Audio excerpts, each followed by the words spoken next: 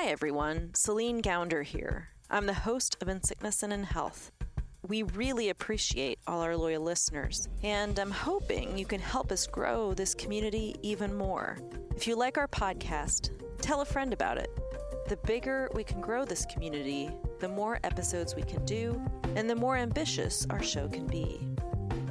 Thanks for listening. Now here's the show. This episode of In Sickness and in Health talks about suicide. Please listen at your own discretion.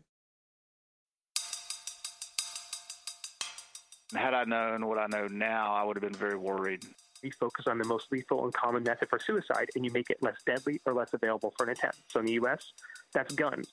We lose close to 50,000 of our fellow Americans every year to this very preventable form of death. It's just a shame. Welcome back to In Sickness and in Health, a podcast about health and social justice. I'm Dr. Celine Gounder. This season, we're looking at gun violence in America.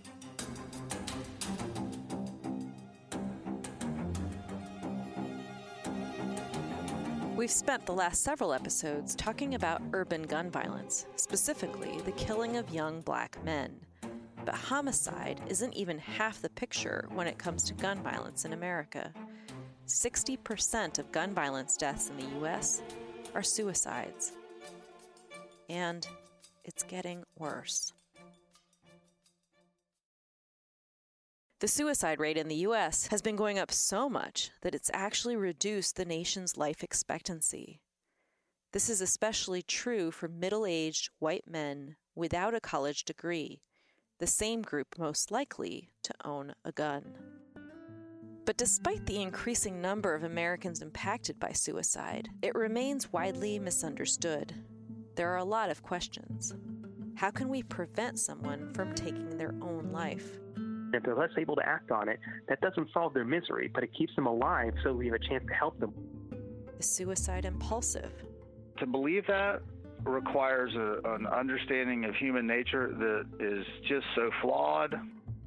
And who is most at risk? Gun ownership is a really strong predictor of death by suicide. Mental illness, not so much.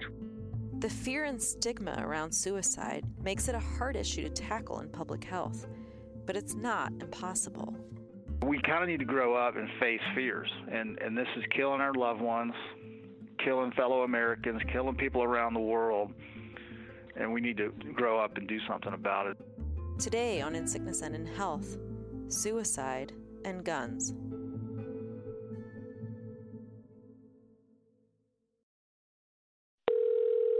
There's a lot of misconceptions and cliches about suicide, so I want to start off with some basics. Hello? Yeah, hi, is this Thomas? It is. Hi, Thomas, it's Celine Gounder calling. Is this still a good time to talk? So I called Thomas Joyner. My name is Thomas Joyner. I'm a psychologist, a clinical psychologist. I'm the Robert O. Lawton Professor of Psychology at Florida State University. I study suicidal behavior. Thomas told me he'd always been fascinated with human nature. That's part of what got him interested in psychology. That and the opportunity to help people. The reduction of misery is something that appeals to me. There's a lot of unanswered questions with regard to suicidal behavior. And that was something Thomas had firsthand experience with. I've lost loved ones, very close loved ones, to suicide. My dad, for instance, I really had no idea. I was very green at the time. I was a graduate student in clinical psychology, but woefully inexperienced. And I would have seen something like this coming now with what I know now, but no, I didn't see it then. His father's suicide wasn't the only reason why Thomas decided to study suicide, but it showed him that the way people tend to think about suicide didn't match his dad's story. The cliches or sort of things that people just mindlessly say about suicidal people, those things tended not to apply to my dad at all. Things like suicide's a cowardly thing to do. My dad was far from cowardly, on the contrary. And there are other examples, too, of, suicide's weak. Now, he wasn't weak. Suicide's selfish. He wasn't selfish. And so that was very eye-opening to see all that. Thomas went on to develop something called the interpersonal theory of suicide. The theory is you can boil it down to three variables. The idea is that when these three things happen simultaneously in one person, well, then that person is at risk for death by suicide. So what are the three things? The first one we've named perceived burdensomeness. That's kind of a mouthful. It's also pretty obvious what that's about. It's the idea that you're a burden on others. At least you feel that way. That line of thinking leads people to think things like everybody would be better off. I would be better off. My family would be better off if I were gone. The second one is called thwarted belongingness. That's a kind of a long way of just saying you feel really lonely, isolated, alienated. The third one is called capacity or capability. It has to do with the idea that death by suicide is intrinsically hard to do. It's scary, it's highly unusual, it's often painful. And when you think about things like that, to do something like that, you have to have a certain capacity to face fear, face pain. And not everybody has that capacity. So when those three things come together in the same person, that's when they're in that danger zone of very high risk. And many of those people who are in that zone either attempt or tragically die. That's the theory in a nutshell. Thomas's theory didn't rely on old cliches. He also feels it better reflects what was going on with his father. Well, his fearlessness, let's start there, was pronounced. He was a Marine. He was a stoic person, not emotionally, but when it came to physicality. There are countless examples of him and me out in a boat in the middle of the Gulf of Mexico, for example, fishing for huge fish, bigger fish that were bigger than I was at the time. And, you know, when you do stuff like that, physical hardships happen, things like cuts to the hand and, you know, things like that. And that would happen, of course, and he would just be completely unfazed by that. So his physical tolerance, his physical fearlessness that was just a fact about him and had been for decades before his death. In the days and weeks before his death, his social isolation and social withdrawal were marked. And had I known what I know now, I would have been very worried about that. The sense of, this is an interesting thing because the sense of burdensomeness of those three factors in the interpersonal theory, the three being burdensomeness, low belonging, and capacity for suicidal behavior. Burdensomeness can be the hardest to detect. When you withdraw socially, people can see that. When you're a physically fearless person, people can often see that. But when you're feeling like you're a burden, that can be a very interior experience. And I think that was the case with my dad. Thomas says that he had no idea his father was thinking about suicide. It seemed like it came out of nowhere. But that's not how it is for the person thinking about suicide. I think there's just rampant misunderstanding. The misunderstanding, it goes along the lines, the usual narrative is somebody all of a sudden, on a whim, out of the blue, decides on this and does it. My view is that these rarely, if ever, come out of the blue. Opportunity can happen quickly. Opportunities to act on a plan or act using a certain method, those can arise quickly. But that's a different matter than it being impulsive. That's opportunistic. Thomas says that suicide is simply too scary, too difficult to do on a whim. It takes years of experiences that prepare someone to be able to go through with something so final. It's rarely, or if ever, in the moment. Rather, it's years and decades before in which impulsive individuals are having experiences that teach them physical hardship. This is why suicide gets talked about sometimes as a, quote, death of despair. This is a phrase we also hear used to describe alcoholism or opioid overdoses. This phenomenon is hitting middle-aged white people especially hard. Thomas says alcohol and drug use and suicide are interconnected, just not in the way you might think. Take the idea that alcohol makes people impulsive. Someone gets drunk and then suddenly decide to end their life. That narrative seems very intuitive to the lay public and actually to some mental health professionals. I think it's badly mistaken. For Thomas, it's more about how alcohol or drug use increase someone's capability for suicide. If you commit to a lifestyle of something like severe alcohol misuse, or the same would apply to opioid use. When you reflect on that lifestyle, what it means is hardship, a lot of physical hardship. You get in accidents, you get arrested, you get sick. It also means alienating others around you, loved ones, friends, coworkers. It also means job loss, which in turn has relevance for whether you're contributing, whether you feel like you're a burden on others, things like that. In fact, Thomas did a study that found that 7 out of 10 people who died by suicide, including some alcoholics, had very little or no alcohol in their systems when they died. The role of alcohol misuse and other drugs is that they affect lifestyle patterns. They affect people's jobs, they affect people's tolerance for physical hardship decades and years before the suicidal incident. And what's going on at the time in terms of whether they're high or drunk is actually missing the point. All this isn't to say that just alcoholics and drug users are at risk for suicide. Someone's profession can just as easily engender suicidal capability. Some of the groups that we've seen that have higher capability is within the military. This is Mike Anestis. He's a professor at the University of Southern Mississippi. We first spoke with Mike in episode 14 on the instrumentality of guns. So ER docs, I think, have a similar situation to the military in that on the one hand, you have a self-selection bias, right? So folks opt into that career knowing that they're going to experience and see certain things. Think about what ER vets are doing to people's bodies and what they're seeing all day long. Think about how often they see death. And then think about how that might impact what they could do to their own bodies. So people's experiences, from drug use to professions, build up a tolerance to hardship and pain, things that contribute to someone's capability to end their life. But what about mental illness?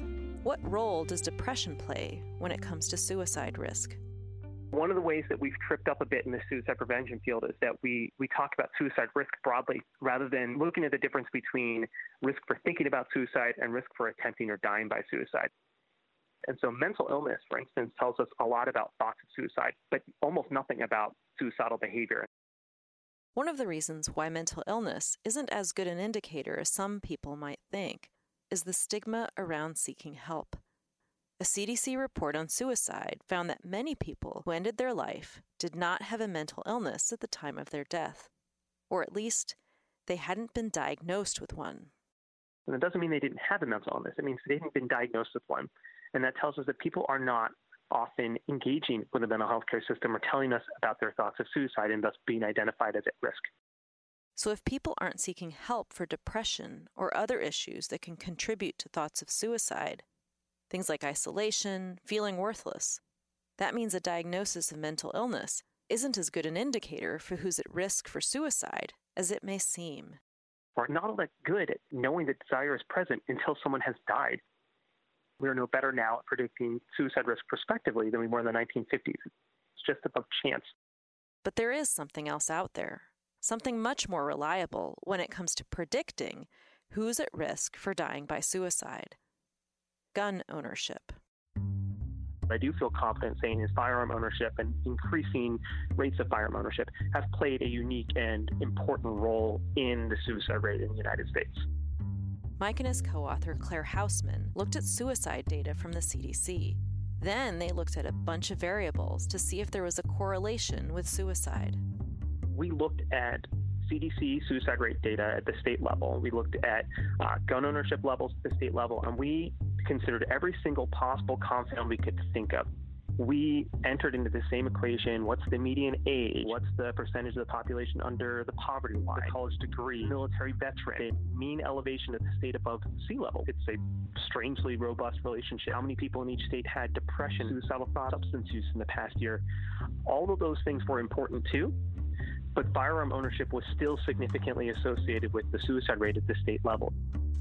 All those variables that Mike and Claire put into their equation, they predicted 95% of the difference in suicide rates between states. They weren't missing much.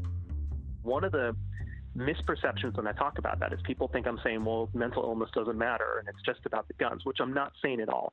Mental illness absolutely matters. It tells us a lot about who's thinking about suicide, and it's vital that we focus on that too. But what it tells us is that mental illness does not explain away the gun association. For regular listeners, this is nothing new. Just having a gun in the house, even if it's supposed to be for self-protection, puts you at risk to die. This is part of the reason why Mike is arguing to shift the conversation about suicide prevention toward reducing the ability to easily harm yourself. And so we argue that we should find treatment or prevention approaches that focus on capability. And the most obvious one that exists right now is means safety. Means safety boils down to making a common method of suicide more difficult to access, or at least less deadly. The reality is, owning a firearm dramatically increases the risk of death by suicide. Individuals in gun-owning homes have at least 5 times greater risk of death by suicide. That risk goes up higher when the guns are stored unsafely.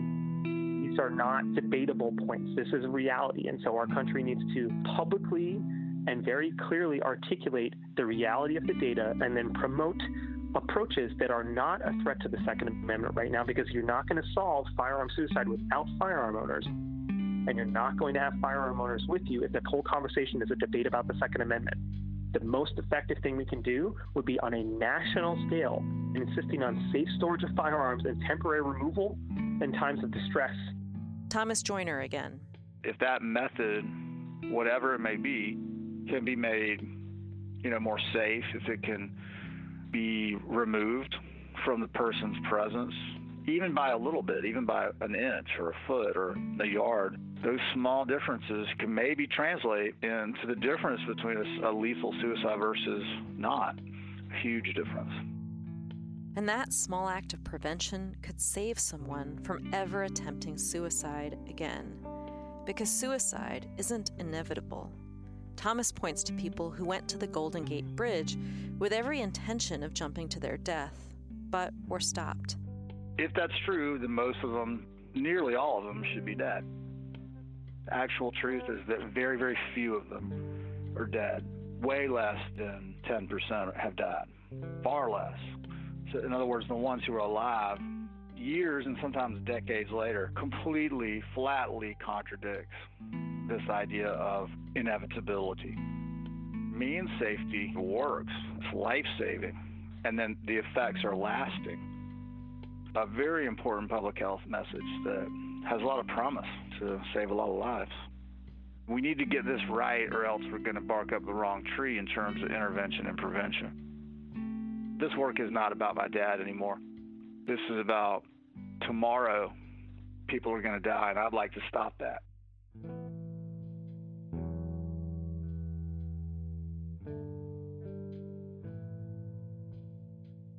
Rates of suicide in the U.S. are on the rise. A lot of researchers are puzzling over why this might be. But meanwhile, tragically, too many Americans are dying by suicide. Half of those suicides involve a gun. Yes, mental illness is a factor. It's people who are socially isolated and who think they're a burden on others. But it's not just that.